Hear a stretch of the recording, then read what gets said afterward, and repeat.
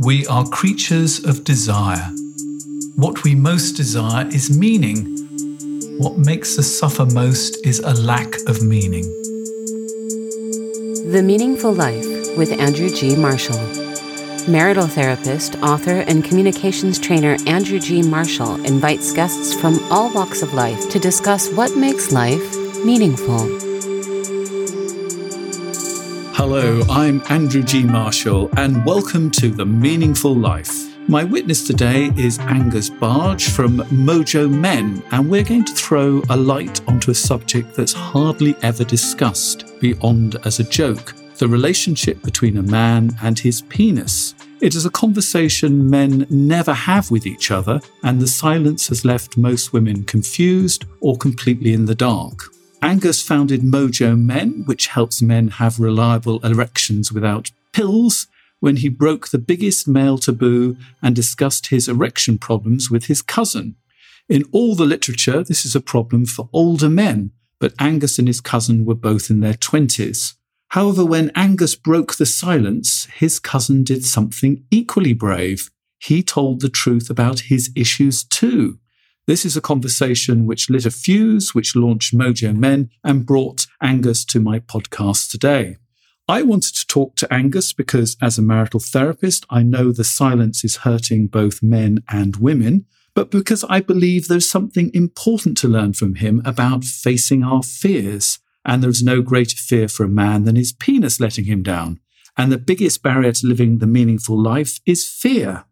Welcome, Angus. So how old were you when you first had problems, as we would colloquially say, getting it up? Thank you very much for that warm intro. It's lovely to be here. I was 27 and I'd never had any issues before. So it did feel like it was totally out of the blue. I had friends who I know struggled to get it up when they were drunk and that kind of thing, but that had never been an issue for me. So it felt slightly like being hit by a train, actually, when it suddenly happened at the age of 27.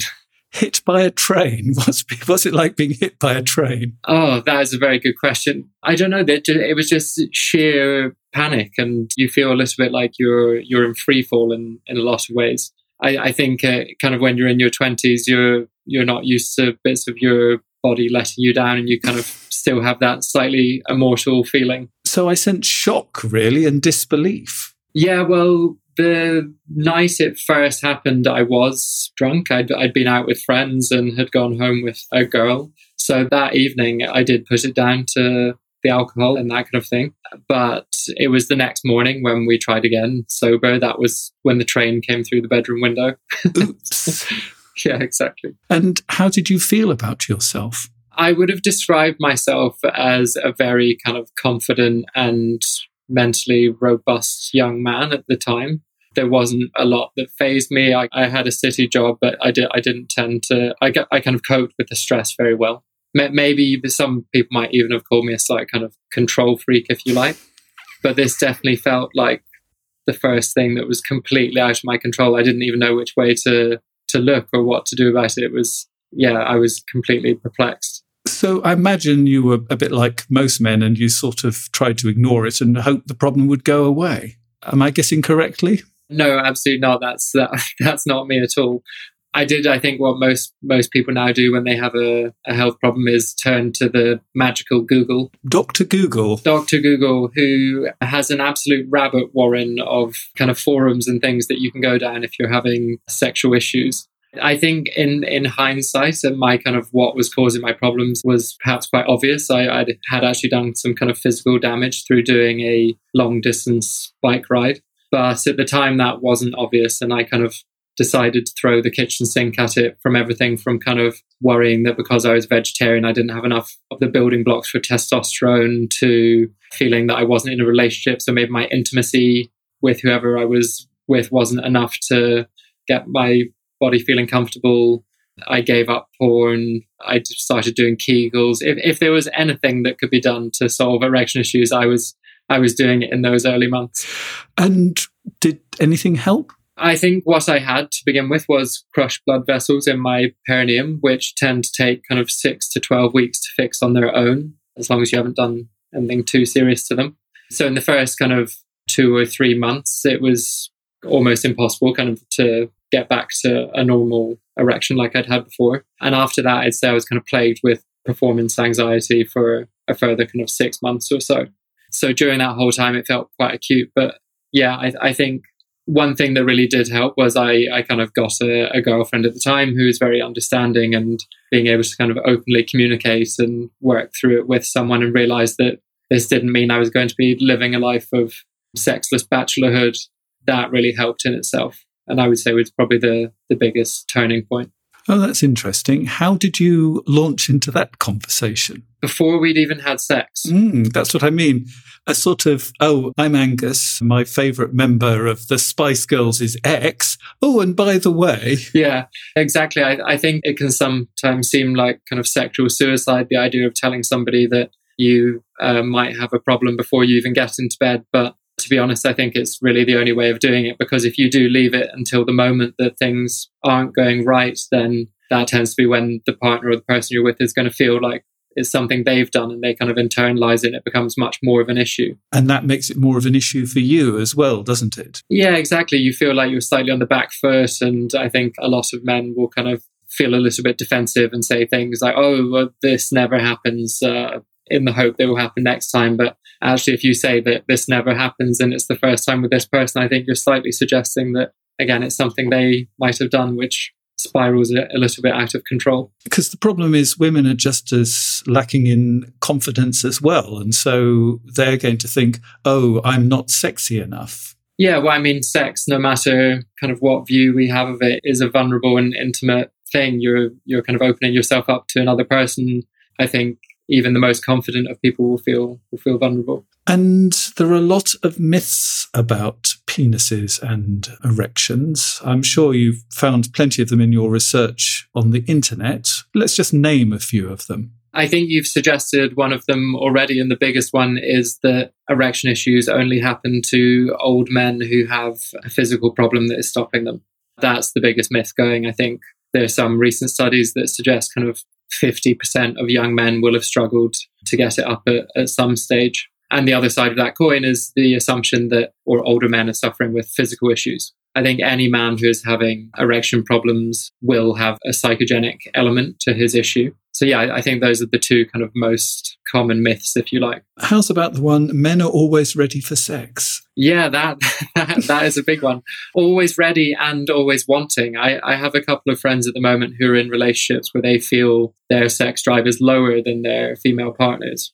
And yeah, I think they find that difficult to deal with. And that is an unhealthy kind of message and puts a lot of expectation on men, which they kind of internalize. Did you professionally consult somebody rather than just go on the internet? I didn't actually. I can't remember what I felt the barriers were. I think probably the biggest one was shame. And when I didn't have a grasp on it and didn't know what to do, I guess I didn't really know which way to turn. Was it to a GP or a urologist on the medical side, or did I need to speak to kind of a psychosexual therapist? I wasn't really sure. I guess I was kind of paralyzed by the options. And I think that's one of the big problems with this, because it is probably going to be a combination of a physical problem and a psychological problem. Yeah, absolutely. And what for me started off as a physical problem then certainly was a psychological one. So how did you come to talk to your cousin? That is a very good question. I actually quite often put it down to the fact that we were driving in a car at the time. I was actually speaking to a US psychosexual therapist last week, Jed Diamond, who was saying that he finds when he's counselling men that walking beside them is when he'll get the most from them, because there's less eye contact and it almost feels like less of an intimate or aggressive encounter in some ways. So yeah, I was driving in the car with Sanders. I was in the passenger seat and I was staring out the passenger window. The words just started flowing and I wasn't really sure why. But yeah, I think I was just immensely lucky that they didn't fall on kind of deaf ears, and it was somebody who'd been going through it as well. Well, we'll talk about that just a bit more in a moment, but just for people who've listened to many of my podcasts, you'll find that Jed Diamond has also been a guest, who is an absolutely brilliant guy. We talked about the myths of our creation, what the stories our parents tell us about how we arrived in the world, either verbally or non-verbally, can impact on us. So check out that particular interview. How weird that you've just been talking to him. It's a pity you couldn't send my best wishes to him. So I imagine this was quite a long car journey as well for you to get round to this topic. I wouldn't have thought it would have come up in the first half an hour of the journey. Am I right about that? Yeah, exactly. I don't think it was a conversation that we would have normally had. It kind of wasn't the relationship Xanders and I had before, even though we've probably spoken about each other's erections every day since.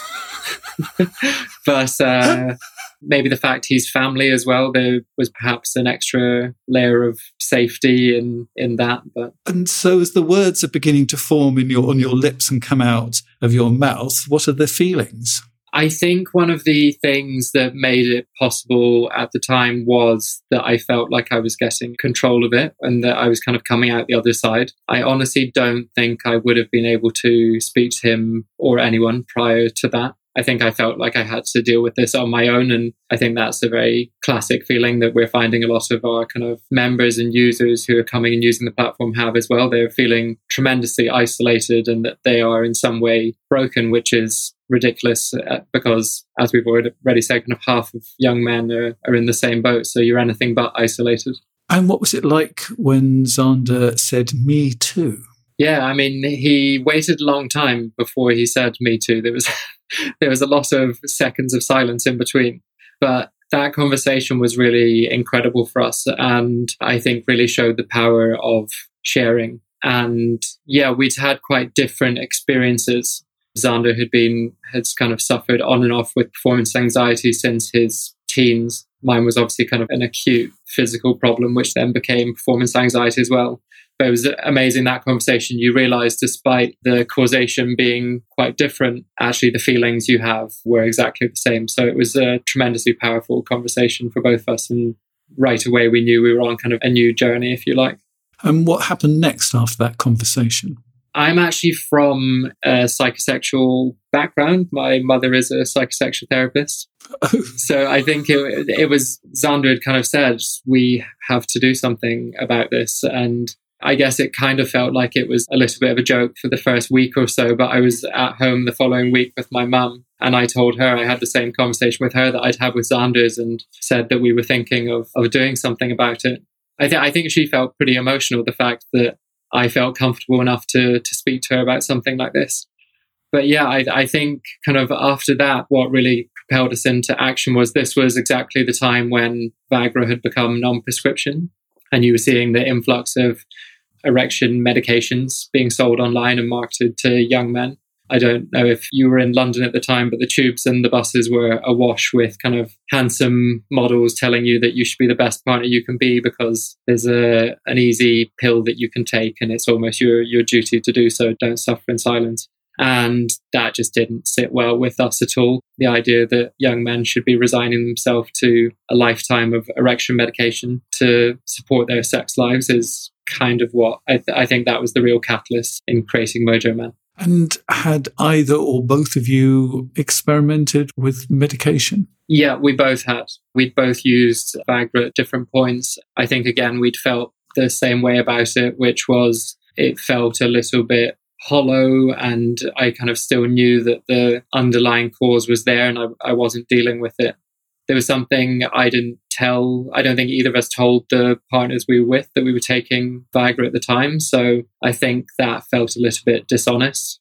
Yeah, I think from our experience, our research so far, a lot of men who are taking erection medication realize that there is a risk of building up a dependency on it. Nobody wants to kind of rely on this crutch. And yeah, there certainly is a risk of there being a level of dependency that builds up. And even without knowing that, I think a lot of men kind of instinctively feel that they don't want to be using medication for a prolonged period of time if they don't need to be. And so what have you learnt from talking to your cousin on a daily basis about each other's erections? What have you learnt about the relationship between men and their penises? I've learned that there isn't one a lot of the time. We assume that it's a piece of our body that should work the whole time whenever we need it, and we don't have to look after it, and we don't think of it as something that could let us down or needs to be worked on the same way we do other parts of our body, like you might if you went to the gym, or even your mind if you're kind of taking part in Headspace or Calm, these kind of meditation apps. That's you essentially working on your mental well-being. I don't think men have a relationship like that with their penis, and they haven't been working on their sexual and relationship well-being the way they perhaps should. I think and I agree 100% with you about that. But I think we have to sort of look at the heart as well as the penis at this particular point, because what often happens is men are sort of trained not to have a relationship with their heart, that we're told, man up and get on with it. So we ignore everything that's happening, in our emotional life. And yet, at the same time, we're told that actually it's really important to have a vibrant sexual life and that actually sex is incredibly important. So while we're busy ignoring all our emotions, the one part of our body and the one place that we do pay attention to is our penis. And the problem can be that because all the focus is down there, we're actually working through often, this is going to sound really weird, quite a lot of emotional issues with sex and with our penis. And so what might seem like a sexual problem actually might be an emotional problem, because we're not paying attention to our fears and our anxieties about the pressures of life. And so it's going to pop up in the bedroom, because actually that's the only place that we listen to. The time that men will come and ask for help is not when their whole lives have collapsed and makes no sense at all to them, like an existential crisis. But hey ho, if their penis doesn't work, they're straight to the doctors. What do you think about that? That we almost perhaps put too much emphasis on our penis. Yeah, I totally agree. I think getting an erection is a magical feat of engineering between your mind, body, and your penis, kind of your nerve system and your emotions, and all these different bodily functions all have to work in kind of perfect unison. And yeah, I think in urological fields, quite often they'll talk about erectile dysfunction as being a red flag for something else that is going on. And by that, they're usually talking about diabetes or nerve problems or obesity and things. But actually, as you've just said, I think it's actually a red flag for things that are going on in your emotional life as well, because equally if you're not able to get it up, it can point to different stresses or anxieties or relationship issues or body image issues. It can be this endless kind of emotional baggage that is raising its or not raising its flag for. So explain how you put together, actually perhaps before you explain how you put together Mojo Men, explain to us what it is, how it works and what it offers. So Mojo Men is an online platform, and we have a community of experts that have helped us put together remote classes that will help men diagnose and rehabilitate their erection issues remotely. So our members come and they will log on to the platform for a low-cost monthly subscription, and they have access to these pre-recorded courses and exercises that will help them get to the root of their problem. I think that really came from the feeling of being lost that Sanders and I had, and kind of there being so many different options that it was quite hard to find a place that gave you all the professional expertise in one place. So we quite luckily work with some of Europe's best psychosexual therapists, urologists, medical doctors, nutritionists, physios, and other wellbeing professionals as well. So we're really trying to be a hub resource for any kind of sexual problem that a man might be facing. And when you say exercises, what do you mean? Exercise and techniques that have been used in private practices and clinics for decades, whether that's on the kind of physical side where you're working on your pelvic health and blood flow to your genitals, or it's exercises which I'm sure as a psychosexual therapist you'll be very familiar with. They're very practical and easy exercises. So it might be kind of masturbatory techniques or breathing exercises or reframing your thoughts. A lot of the exercises are kind of based in CBT therapy, that kind of thing. So none of these are revolutionary exercises or particularly hard to do. But I think having it delivered by an expert and in an educational resource is really proving beneficial to men. And I think education is incredibly important, because there is a huge amount of misinformation out there. Where does the majority of misinformation come from, do you think? there's various kind of misinformation that you get when you go to the online forums and things, which are peer groups, and it's kind of men who are there to support and share their experience.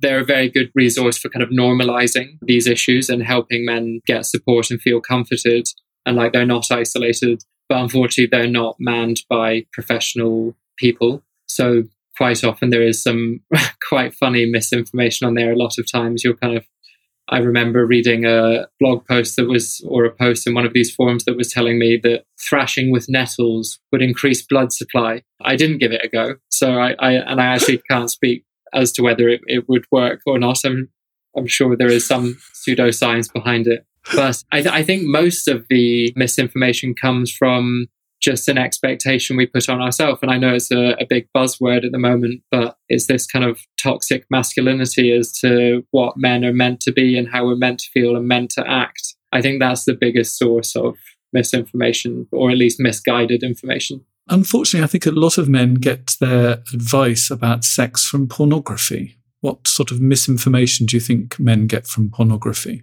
Yeah, absolutely. I think you're really right. I think from a very young age, pornography is actually proving to be the biggest source of education for men. I think it can be damaging as soon as you use it as an educational tool and not an entertainment tool. It can be damaging because it's setting expectations not only for yourself, but for your partner as well. And I would be very surprised if most porn stars are not using artificial enhancements, most probably injections, and therefore their erections are rock hard because they've effectively chemically induced and they will last for a long time, no matter what. And these are young men as well. So it creates an entirely false impression of erections. Yeah, I mean, I think we have to look at porn and see it for what it is, and that is adult entertainment. So when we see porn stars, we should think these are like movie stars. Their job is to keep themselves in exceptionally good shape. They've been chosen because they have very big penises. Large penises. Let's be honest, they're chosen on their penis size, aren't they? Yeah, exactly. And also the women as well, they've been crafted into being a very certain look or feel for whatever kind of viewership is going to be following that. So I think we have to look at porn stars and realize that's their job, and that is not what sex looks like. Some of these positions are not something that should be tried at home, quite frankly. And I certainly know my body can't get into some of the shapes and things that I've seen online. Do you recommend changing the relationship with pornography? Because sometimes the erection problems can be due to almost a porn addiction, that people are masturbating so much the poor penis can't keep up, so to speak. Undoubtedly, porn can cause erection issues. I think it's each to their own. We're not a platform who is demonizing porn. I think it's all too easy to point the finger and say, oh, well, this explosion in erection issues over the last 20 years has been to do with pornography because it correlates time-wise. Kind of, if you look at the early 2000s, there was roughly about 5% of men under the age of 40 had erection issues. By 2011, that was well above 30%. And that was with the rise of the tube sites and kind of online porn. So a lot of people do point the finger at porn and say that it is almost the entire issue. But I think it's easy to forget that our whole lives changed over that period from 2000 to 2010, kind of the way we work, date, socialize, everything kind of globalized over that period. I think you have to judge your porn use on your own. There will be men who watch hours of porn a day and it's not affecting their erection or having a negative impact on their life. But equally, there'll be men who watch 10 minutes once a week, and that will be setting unrealistic expectations in their mind, and it will be being harmful. The crossover is it affecting your normal life? Is it stopping you from socializing? Is it stopping you from doing exercise and things? Well, there's two things I would like. Well, actually, there's three things I'd like men to take away from this discussion. First and foremost is to actually have a relationship with your penis. It's a part of your body and, you should have a relationship with it. But the first one would be erections come and go. That in pornography and in stories, people are rock hard the whole time. And they come and go. You're focusing on your partner, and the erection is going to either become less firm or it's going to go altogether. And that doesn't mean the sex has to stop. Actually, you just cuddle, you touch, you enjoy the erotic togetherness, and the erection will come back. So I would say erections come and go. What would you say to that? I would totally agree with you. And actually, where a lot of men will fall into the trap is they'll have one bad experience with erections, which leaves them doubting their body. And they'll then find that the next time they go to be intimate with someone and have sex, they'll be watching their penis, waiting for it to kind of let them down.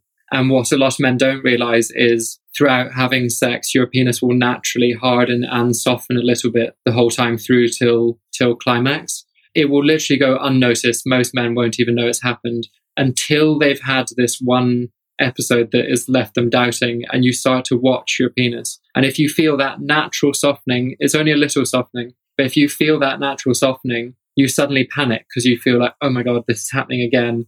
And before you know it, you've put your body into a fight or flight response and you do lose your erection, whereas otherwise it wouldn't have affected you if you weren't kind of waiting for this.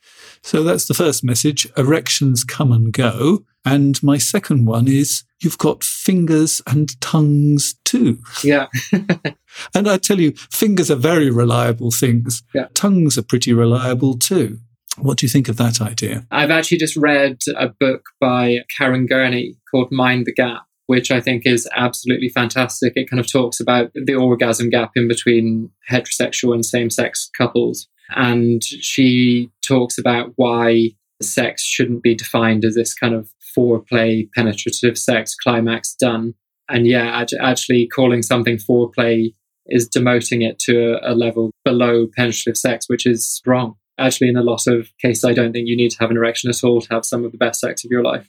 And actually, here's another myth that men don't know, that you can actually ejaculate without an erect penis. Oh, really? I'm not sure I even knew that. That's news to me. Well, there you are. There's a new piece of information for you. What's the name of the author of Mind the Gap? Karen Gurney.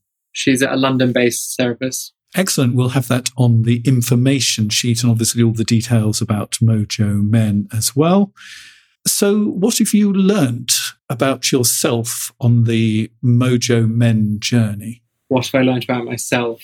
I've learned that I didn't like being vulnerable before this journey. The conversation I had with Sanders would have seemed very daunting. I've learned that I actually enjoy being vulnerable now, and I'm kind of gaining real strength from doing so. And that's kind of in my romantic and social relationships. I'm finding a much greater connection with people through taking this gloss off and telling the truth about kind of how I'm feeling and what I'm going through. And what have you learnt about fear? What have I learned about fear? I guess it's what you make of it. This topic is completely and utterly full of fear. Yeah. The biggest fear element in this topic is making that kind of first step. 75% of men who are suffering in the bedroom won't make the first step to see a professional or get help. I guess in a lot of ways I was guilty of that myself. But making that first step is perhaps the hardest and most fearful, but also the most liberating. On the platform at the moment, we are running member sessions every week that men can kind of drop in and chat to each other and ask us questions and things.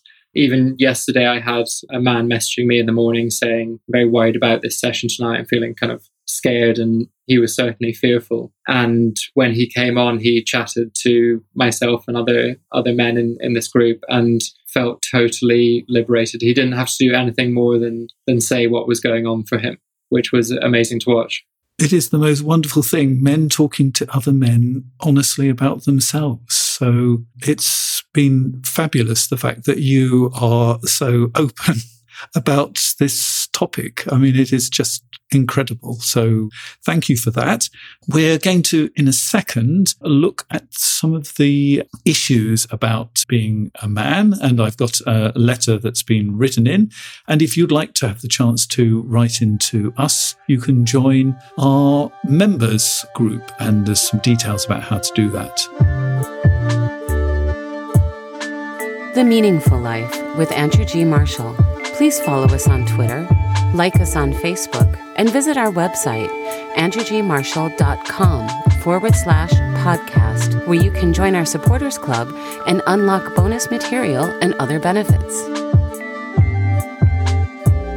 Hello, I'm Andrew Marshall. This is The Meaningful Life, and my witness today is Angus Barge from the Mojo Men. And if you join our supporters circle, you can write a letter like this one.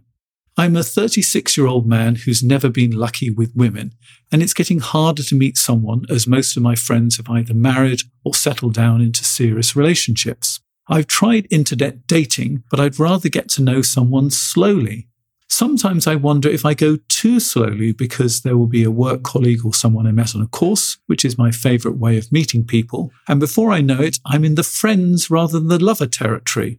When I've asked some of these friends why I never seem to click with women, they tell me that I'm too nice. I really can't understand why women seem to like bastards so much.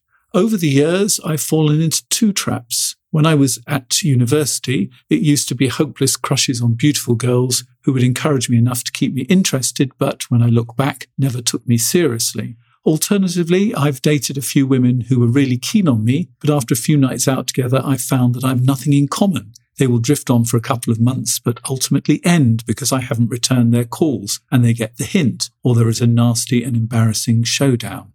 My longest relationship was with a woman at my last place of work, but she was married. The sex was incredible, but it became clear that it wasn't going anywhere and we broke it off, although we still do have sex from time to time.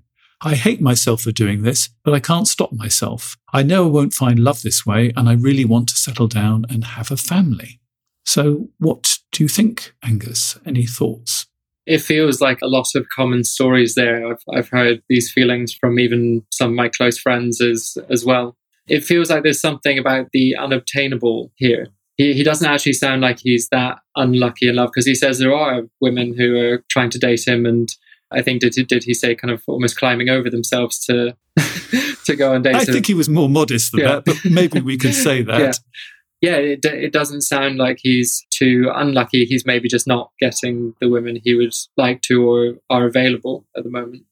Do you think, I'm going to try and find a nice way of putting this, men use women in the same way they use cars? You know, they want to have the shiniest and the best car, and they're sort of treating women a bit like cars, that she's got to have a certain number of features to actually take for a test drive. Well, I did wonder that when he said that he had women in his past who had become friends, his way of describing them was that they were beautiful. He didn't say that he had females in his past that he had a great connection with, but they weren't interested. It was that they were beautiful. So I did wonder what his kind of threshold for having things in common with these women were.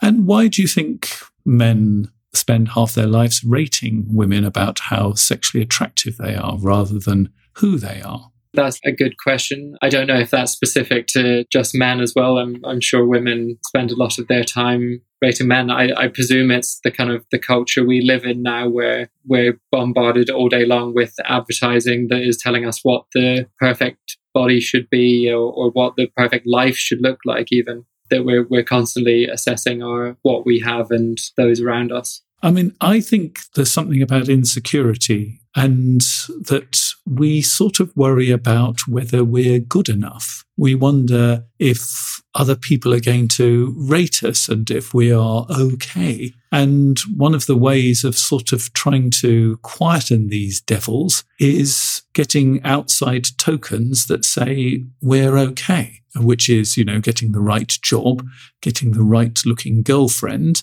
And we think that if we can actually make ourselves have enough points in the world, we're going to deal with our insecurity. So we spend all the time getting points rather than thinking why we want these points so much. And you're not going to have a good connection with somebody if you're trying to rack up points rather than make connections. So I think that's part of it. The other thing I would say to you is think about your relationships when you were a child. Was there anything that actually said to you that relationships were dangerous? Because if we've learned as a child that people can get angry with us, that people can leave us, or they will make us feel in some way that we're not good enough, you can imagine you're going to be stepping back a little bit when it comes to relationships. And we have this fantasy that we're going to meet somebody where the feeling is so powerful that we're going to leap over all of these fears. And I mean, these fears could be our erection problems, that if we actually only find a woman who is just the most attractive woman, or it's a woman that we feel so entirely connected with, we will skip over those problems. And it's much better in the long term not to skip over the problems, to actually address those underlying things rather than the shortcuts that were being offered. In the case of Angus, erectile dysfunction medication, and in this case, actually understanding why relationships might be a little bit dangerous, and why on one hand you might desperately want a relationship and a family, and on the other hand be terribly concerned about one.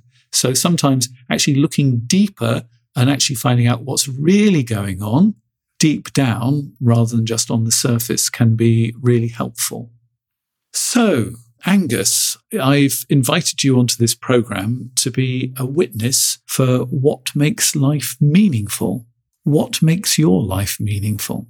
My life at the moment, I think, is incredibly, I think I found a lot more meaning in it the last 2 years, kind of working on something that I really love with Xander, who is my cousin and a real best friend to me. I think it... Could we say that you love him too? I do love him greatly, and wouldn't be able to do it without him. I think for me, it's all about social connections and being part of a community. And I think my job now, I feel like we're doing something meaningful and we're making a difference and we feel needed, which I think is really important. If you can find some way that you can help and feel needed, I think that's the real route to happiness. And how important are male friendships in making your life meaningful? Incredibly so. And I think I mentioned it slightly earlier in the podcast, kind of if you can be vulnerable with someone, you find the connection goes much deeper. And on the platform as well, we interview a lot of men who talk about their own real life experiences. And I can't believe how close and connected we feel as a group, having done those filming with men who came in at the beginning of the session as a complete stranger.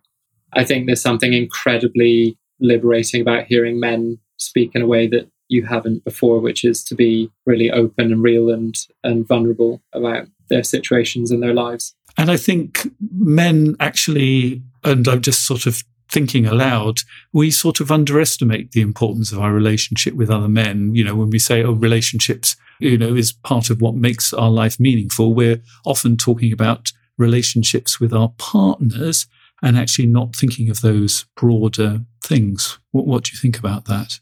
Yeah, absolutely. I think men tend not to rely on their friends for emotional support in the same way that women quite often do. And I think, being able to have a kind of close male friends that you can share with can be completely life-changing. And tell them that you have erection problems, because all of this wonderful thing started by you and Xander opening up to each other. Yeah, tell them you've got problems in the bedroom. Tell them you've got problems at work. You don't have to pretend that your relationship is going rosy if something's going wrong. Tell them that you're struggling with your romantic partner as well. You don't have to sell yourself as this kind of impenetrable success story. It's not the case. I once had a male client who was worried about going to, I think it was his 30th school reunion anniversary.